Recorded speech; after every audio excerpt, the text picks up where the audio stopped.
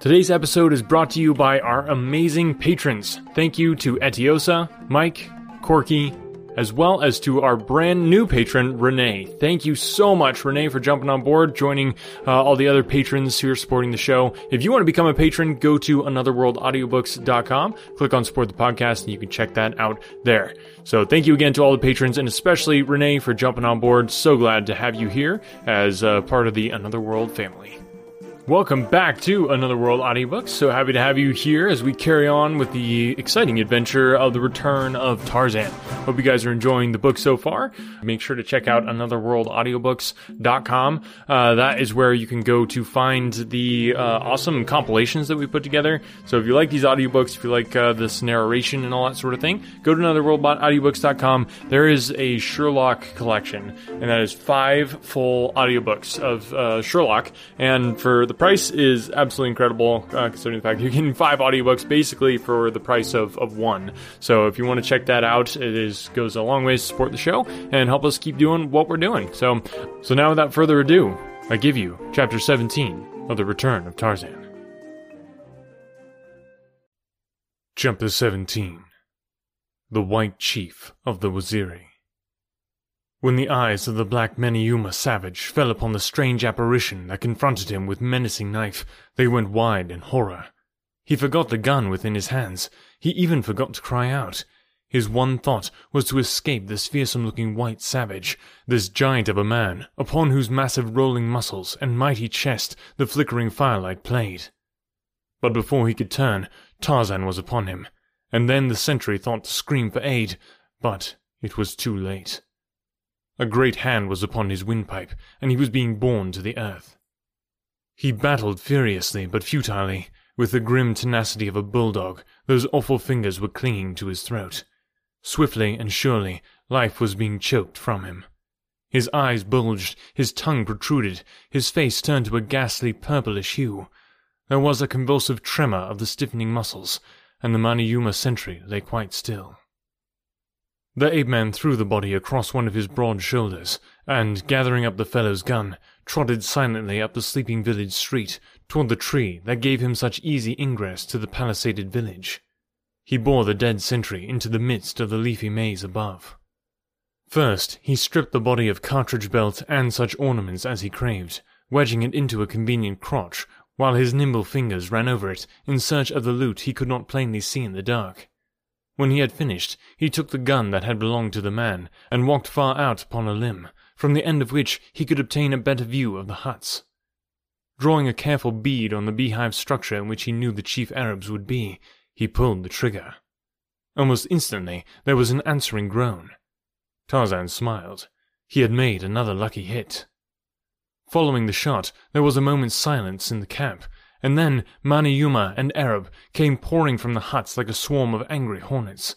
But if the truth were known, they were even more frightened than they were angry. The strain of the preceding day had wrought upon the fears of both black and white, and now this single shot in the night conjured all manner of terrible conjectures in their terrified minds. When they discovered that their sentry had disappeared, their fears were in no way allayed, and as though to bolster their courage by warlike actions, they began to fire rapidly at the barred gates of the village, although no enemy was in sight. Tarzan took advantage of the deafening roar of this fusillade to fire into the mob beneath him. No one heard his shot above the din of rattling musketry in the street, but some who were standing close saw one of their number crumple suddenly to the earth. When they leaned over him, he was dead. They were panic-stricken, and it took all the brutal authority of the Arabs to keep the Maniuma from rushing helter-skelter into the jungle, anywhere to escape from this terrible village. After a time, they commenced to quiet down, and as no further mysterious deaths occurred among them, they took heart again. But it was a short-lived respite, for, just as they had concluded that they would not be disturbed again, Tarzan gave voice to a weird moan, and as the raiders looked up in the direction from which the sound seemed to come, the ape-man, who stood swinging the dead body of the sentry gently to and fro, suddenly shot the corpse far out above their heads. With howls of alarm, the throng broke in all directions to escape this new and terrible creature who seemed to be springing upon them. To their fear-distorted imagination, the body of the sentry, falling with wide-sprawled arms and legs, assumed the likeness of a great beast of prey. In their anxiety to escape, many of the blacks scaled the palisade, while others tore down the bars from the gates and rushed madly across the clearing toward the jungle.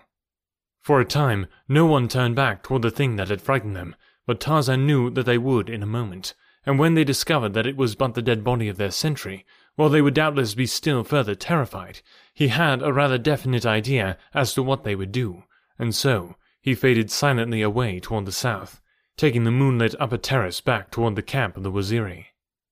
Presently, one of the Arabs turned and saw that the thing that had leaped from the tree upon them lay still and quiet where it had fallen, in the center of the street. Cautiously, he crept back toward it until he saw that it was but a man.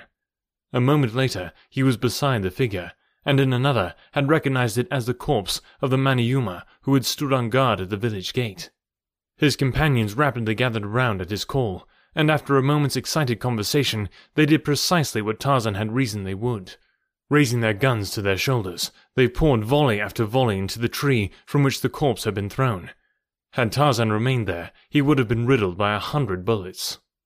When the Arabs and Manyuema discovered that the only marks of violence upon the body of their dead comrade were giant fingerprints upon his swollen throat, they were again thrown into deeper apprehension and despair. That they were not safe within a palisaded village at night came as a distinct shock to them. That an enemy could enter into the midst of their camp and kill their sentry with bare hands seemed outside the bounds of reason, and so the superstitious Manyuema commenced to attribute their ill luck to supernatural causes. Nor were the Arabs able to offer any better explanation. With at least 50 of their number flying through the black jungle, and without the slightest knowledge of when their uncanny foemen might resume the cold-blooded slaughter they had commenced, it was a desperate band of cutthroats that waited sleeplessly for the dawn. Only on the promise of the Arabs that they would leave the village at daybreak and hasten onward toward their own land would the remaining Manyuema consent to stay at the village a moment longer. Not even fear of their cruel masters was sufficient to overcome their new terror. And so it was that when Tarzan and his warriors returned to the attack the next morning, they found the raiders prepared to march out of the village. The Manyuema were laden with stolen ivory. As Tarzan saw it, he grinned, for he knew that they would not carry it far. Then he saw something which caused him anxiety. A number of the Manyuema were lighting torches in the remnant of the campfire. They were about to fire the village. Tarzan was perched in a tall tree some 100 yards from the palisade. Making a trumpet of his hands, he called loudly in the Arab tongue, "Do not fire the huts, or we shall kill you all! Do not fire the huts, or we shall kill you all!" A dozen times he repeated it. The Manyuema hesitated. Then one of them flung his torch into the campfire. The others were about to do the same when an Arab sprung upon them with a stick, beating them toward the huts. Tarzan could see that he was commanding them to fire the little thatched dwellings. Then he stood erect upon the swaying branch 100 feet above the ground, and, raising one of the Arab guns to his shoulder, took careful aim and fired. With a report, the Arab who was urging on his men to burn the village fell in his tracks, and the Manyuema threw away their torches and fled from the village. The last Tarzan saw of them, they were racing toward the jungle, while their former masters knelt upon the ground and fired at them. But however angry the Arabs might have been at the insubordination of their slaves, they were at least convinced that it would be the better part of wisdom to forego the pleasure of firing the village that had given them 2 such nasty receptions. In their hearts, however, they swore to return again with such force as would enable them to sweep the entire country for miles around, until no vestige of human life remained. They had looked in vain for the owner of the voice, which had frightened off the men who had been detailed to put the torch to the huts, but not even the keenest eye among them had been able to locate him. They had seen the puff of smoke from the tree, following the shot that brought down the Arab, but though a volley had immediately been loosed into its foliage, there had been no indication that it had been effective. Tarzan was too intelligent to be caught in any such trap, and so the report of his shot had scarcely died away before the ape-man was on the ground and racing for another tree 100 yards away. Here again he found a suitable perch from which he could watch the preparations of the raiders. It occurred to him that he might have considerable more fun with them, so again he called to them through his improvised trumpet. "Leave the ivory," he cried. "Leave the ivory. Dead men have no use for ivory." Some of the Manyuema started to lay down their loads, But this was altogether too much for the avaricious Arabs. With loud shouts and curses, they aimed their guns full upon the bearers, threatening instant death to any who might lay down his load. They could give up firing the village, but the thought of abandoning this enormous fortune in ivory was quite beyond their conception. Better death than that. And so they marched out of the village of the Waziri, and on the shoulders of their slaves was the ivory ransom of a score of kings. Toward the north they marched, back toward their savage settlement in the wild and unknown country which lies back from the Congo in the uttermost depths of the great forest, and on either side of them travelled an invisible and relentless foe. Under Tarzan's guidance, the black Waziri warriors stationed themselves along the trail on either side in the densest underbrush. They stood at far intervals, and as the column passed, a single arrow or a heavy spear, well aimed, would pierce a Maniuma or an Arab. Then the Waziri would melt into the distance and run ahead to make his stand farther on. They did not strike unless success were sure and the danger of detection almost nothing, and so the arrows and the spears were few and far between, but so persistent and inevitable that the slow-moving column of heavy-laden raiders was in a constant state of panic at the uncertainty of who the next would be to fall, and when. It was with the greatest difficulty that the Arabs prevented their men a dozen times from throwing away their burdens and fleeing like frightened rabbits up the trail toward the north, and so the day wore on. A frightful nightmare of a day for the raiders, a day of weary but well-repaid work for the Waziri. At night, the Arabs constructed a rude boma in a little clearing by a river, and went into camp. At intervals during the night, a rifle would bark close above their heads, and one of the dozen sentries which they now had posted would tumble to the ground. Such a condition was insupportable, for they saw that by means of these hideous tactics they would be completely wiped out, one by one, without inflicting a single death upon their enemy. But yet, with the persistent avariciousness of the white man, the Arabs clung to their loot, and when morning came, forced the demoralized Maniuma to take up their burdens of death and stagger on into the jungle. For 3 days, the withering column kept up its frightful march. Each hour was marked by its deadly arrow or cruel spear. The nights were made hideous by the barking of invisible guns that made sentry duty equivalent to a death sentence. On the morning of the 4th day, the Arabs were compelled to shoot 2 of their blacks before they could compel the balance to take up the hated ivory, and as they did so, a voice rang out, clear and strong from the jungle. "Today you die, O Maniuma, unless you lay down the ivory. Fall upon your cruel masters and kill them. You have guns. Why do you not use them? Kill the Arabs, and we will not harm you. We will take you back to our village and feed you, and lead you out of our country in safety and in peace. Lay down the ivory, and fall upon your masters. We will help you, else you die." As the voice died down, the raiders stood as though turned to stone. The Arabs eyed their Maniuma slaves. The slaves looked first at one of their fellows, and then at another. They were but waiting for someone to take the initiative. There were some 30 Arabs left, and about 150 blacks. All were armed. Even those acting as porters had their rifles slung across their backs. The Arabs drew together. The sheik ordered the Maniuma to take up the march, and as he spoke, he cocked his rifle and raised it. But, at the same instant, one of the blacks threw down his load, and, snatching his rifle from his back, fired point-blank at the group of Arabs. In an instant, the camp was a cursing, howling mass of demons, fighting with guns and knives and pistols. The Arabs stood together and defended their lives valiantly, but with the rain of lead that poured upon them from their own slaves, and the shower of arrows and spears which now leaped from the surrounding jungle aimed solely at them, there was little question from the first what the outcome would be. In 10 minutes from the time the first porter had thrown down his load, the last of the Arabs lay dead. When the firing had ceased, Tarzan spoke again to the Maniuma. "Take up our ivory and return it to our village from whence you stole it. We shall not harm you." For a moment, the Maniuma hesitated. They had no stomach to retrace that difficult 3 days' trail. They talked together in low whispers, and one turned toward the jungle, calling aloud to the voice that had spoken to them from out of the foliage. "How do we know that when you have us in your village, you will not kill us all?" he asked. "You do not know, replied Tarzan. "Other than that, we have promised not to harm you if you will return our ivory to us. But this you do know, that it lies within our powers to kill you all if you do not return as we direct. And are we not more likely to do so if you anger us than if you do as we bid?" "Who are you that speaks the tongue of our Arab masters?" cried the Manyuema spokesman. "Let me see you, and then we shall give you our answer." Tarzan stepped out of the jungle a dozen paces from them. "Look," he said.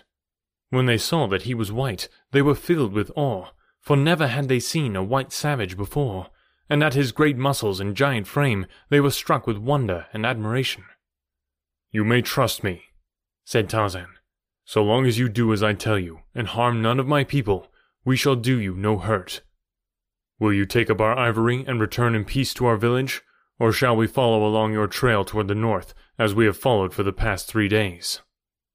The recollection of the horrid days that had passed was the thing that finally decided the Manyuema, and so, after a short conference, they took up their burdens and set off to retrace their steps toward the village of the Waziri.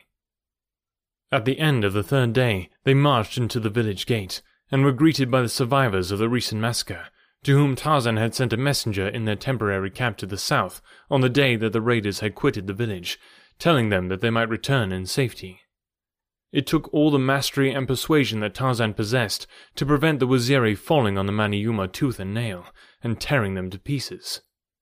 But when he explained that he had given his word that they would not be molested if they carried the ivory back to the spot from which they had stolen it, and had further impressed upon his people that they owed their entire victory to him, they finally acceded to his demands, and allowed the cannibals to rest in peace without the palisade. That night, the village warriors held a big palaver to celebrate their victories, and to choose a new chief. Since old Waziri's death, Tarzan had been directing the warriors in battle, and the temporary command had been tacitly conceded to him. There had been no time to choose a new chief from among their own number. In fact, so remarkably successful had they been under the ape-man's generalship that they had had no wish to delegate the supreme authority to another, for fear that what they had already gained might be lost.